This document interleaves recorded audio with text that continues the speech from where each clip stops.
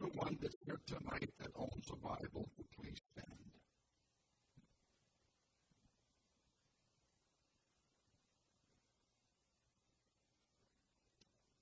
Thank you.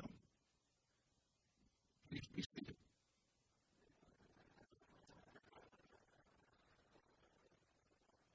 I'd like everyone that owns a cell phone to please stand.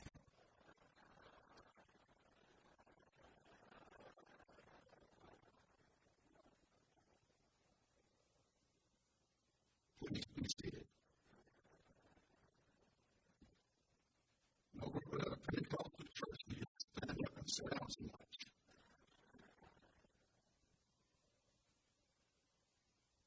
Sometimes I think that we are more concerned about our cell phones than we are our Bible.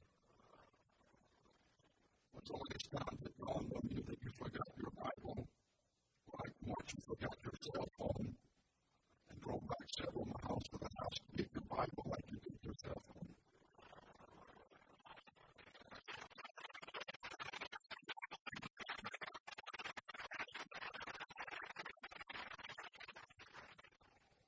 This isn't original with me. I was going to few minutes, but if you get up and check your Bible for text messages from Jesus every morning.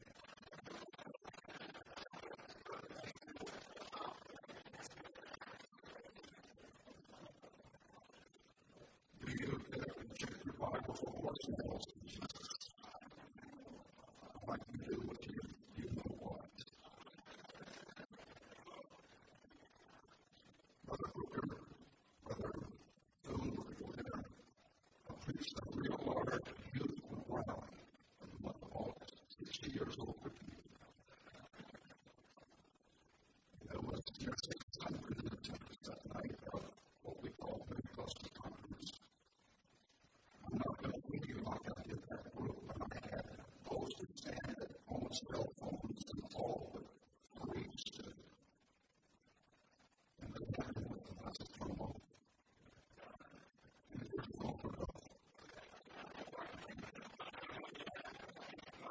And then I had to be seated, and then I said, those of you that are here tonight that have your Bibles with you, would you stand? 7 said. 7. Tonight I'm going to make an effort to preach this is not a new message with me. It's not a new message with any of you. This is not a Pentecostal church every time. But you've never heard me preach. And I feel driven in the Holy Ghost to preach this.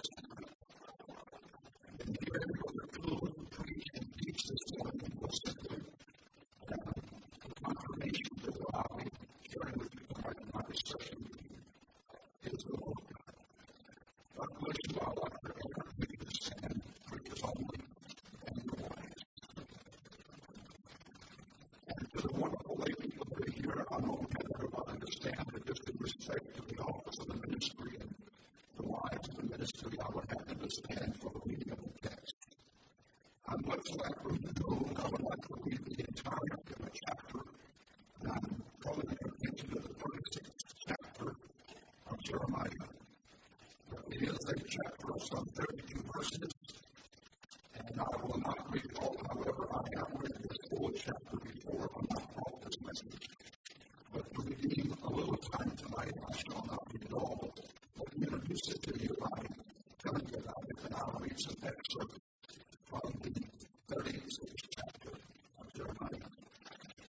In the first verse, I shall read, "And it came to pass in the 4th year of Jehoiakim, the son of Messiah, king of Judah, that this word came unto Jeremiah from the Lord, saying, Take thee a roll of a book, and write therein all the words that I have spoken unto thee against Israel, and against Judah, and against all the nations, from the day I spake unto thee, from the days of Josiah, even unto this day."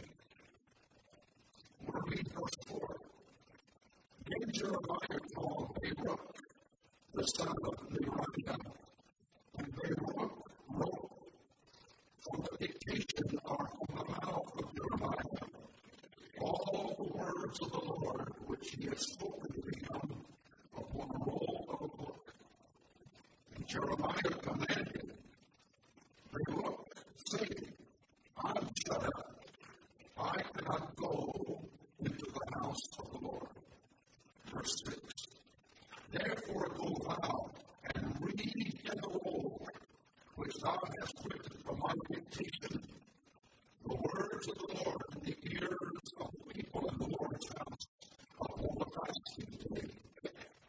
And also thou shalt read them in the ears of all Judah that come out of their cities. It may be they will present their supplication before the Lord, and will return everyone from his evil way. For great is the anger and the fury that the Lord has pronounced against his people." We find that Baruch did exactly what Jeremiah commanded him to do. We also have other men whose names become very important in this text.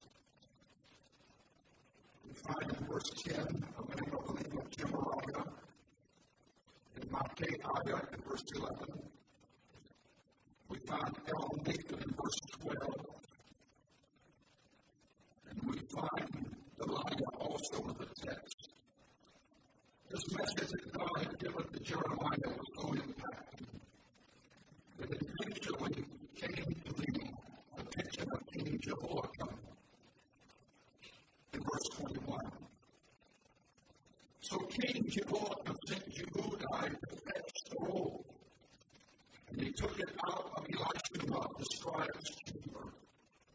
And Jehudi read it in the ears of the king, and in the ears of all the princes which stood beside the king.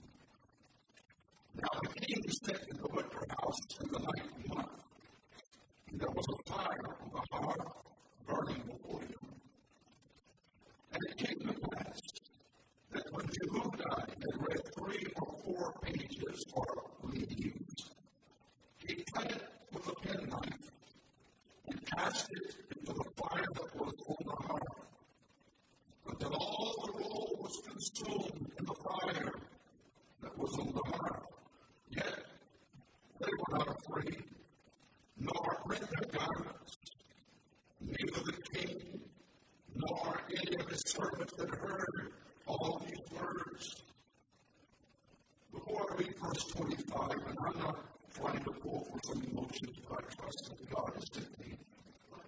an intercessor tonight.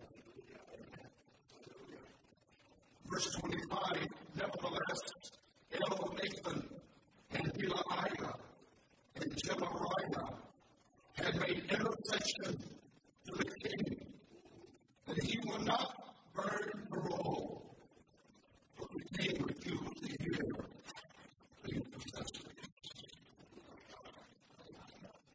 Thank you very much, preachers. Thank you very much, ministers' wives. Thank you very much, ladies and gentlemen. Tonight, I simply want to preach the message of Spirit of repentance. You may be seated. You have your Bible open up.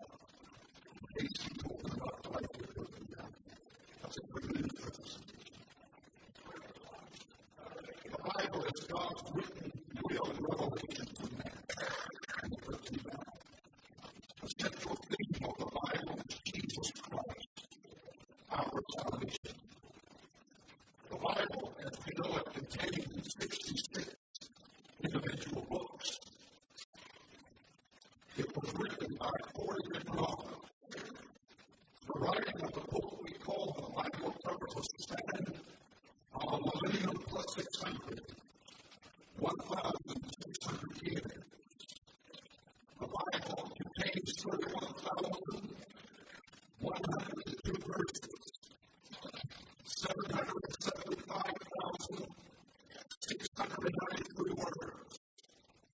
The longest chapter we know is Psalm 119, the shortest is 117 Psalms. Ezra 7:21 contains all the letters of our alphabet with the exception of the letter J. The longest verse of the Bible is Esther 8 and 9. Shortest is John 11:35. Kings contributed in writing the Bible. Princes contributed in writing the Bible. Poets, philosophers, prophets, statesmen, some of the learned men of their art, of their day. Some of the men that dictated portions of the book we call the Bible were actually illiterate, and they knew how to judge education, uneducated men. A number of years ago, the Lord began to deal with me about the Renaissance ministry and ministry of preachers. I was up early one morning, cold winter morning, and every time soul searching, prayer, I knew that the Lord was beginning to me, so I began to write. All the things that I will give to you now are not exactly original with me, but well over 100% of what I will give to you is original with me. And this is what I wrote. The Bible, as we know it, is a book for all endurance, and it's a book for all ages. It is known as the Old Time book. It is known as the New Time book. It is known as the Old Time book. The Bible, as we know it, is the book upon which our nation, America, was founded. The Bible is America's greatest asset.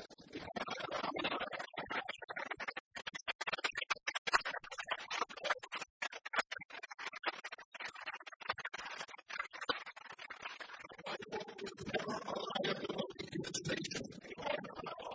The Bible is the most complete code of moral law and civil law that has ever been written. The Bible is the most perfect history book ever written. The Bible is the only accurate book of prophecy ever written. The Bible is supreme. The Bible is supernatural. The Bible is divine. The Bible is infallible. The Bible is inexhaustible. The Bible is infinite. The Bible is immortal. The Bible is immeasurable. You cannot put an exclamation or a price on the value of the Bible. The Bible is universal. But the Bible is also very personal. The Bible is unequal. And the Bible is unsurpassed.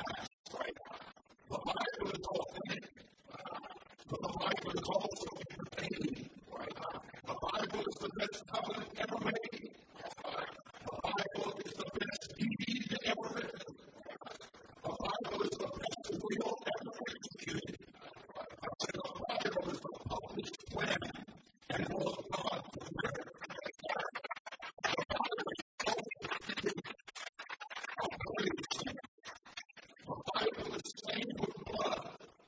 I'm not a saint. I'm against the Bible at rest. Follow everything. The Bible is food for the hungry. The Bible is God for the thirsty. The Bible is peace and contentment in your sorrowful life. The Bible is your sword of victory in your battles of life. The Bible is your guide and compass in your storms of life. The Bible is your strength in your weaknesses of life. The Bible is your healing in your afflictions and the diseases of life. The Bible is compassion in the hardness of your life. The Bible has been criticized by doubters. The Bible has been torn and tormented by agnostics. The Bible has been stopped by atheists. The Bible has been legitimized by intellect. The Bible has been laughed at by lawyers and disorders. But the Bible, if you have to use tonight, is still a victory.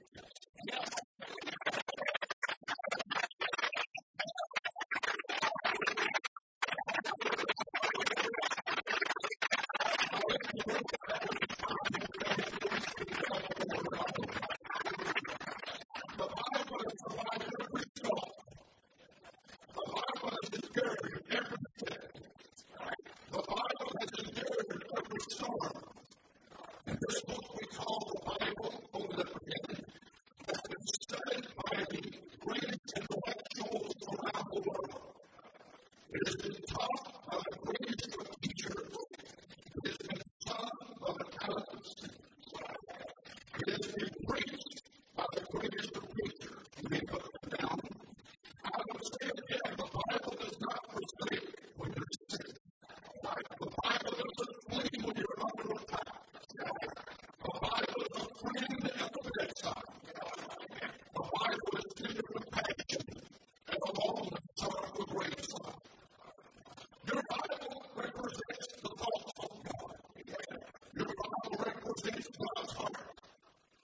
Your Bible represents God's love. Your Bible represents God's written voice. God's plan of salvation is the book of life. Your Bible is your heart. They're in your blood. Your Bible is your city of refuge where you're food.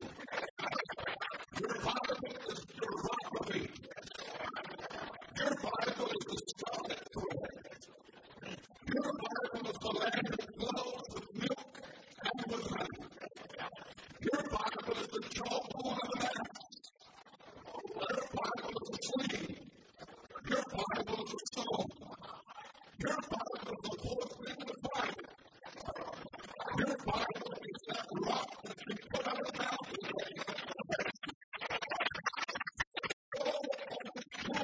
On the night of the year of 2006, one should not panic. One should not be panicked. One should not get a frenzy. One should not be afraid. For this Bible has withstood emperors. This Bible has withstood kings. This Bible has withstood nations. This Bible has withstood governments. The Bible is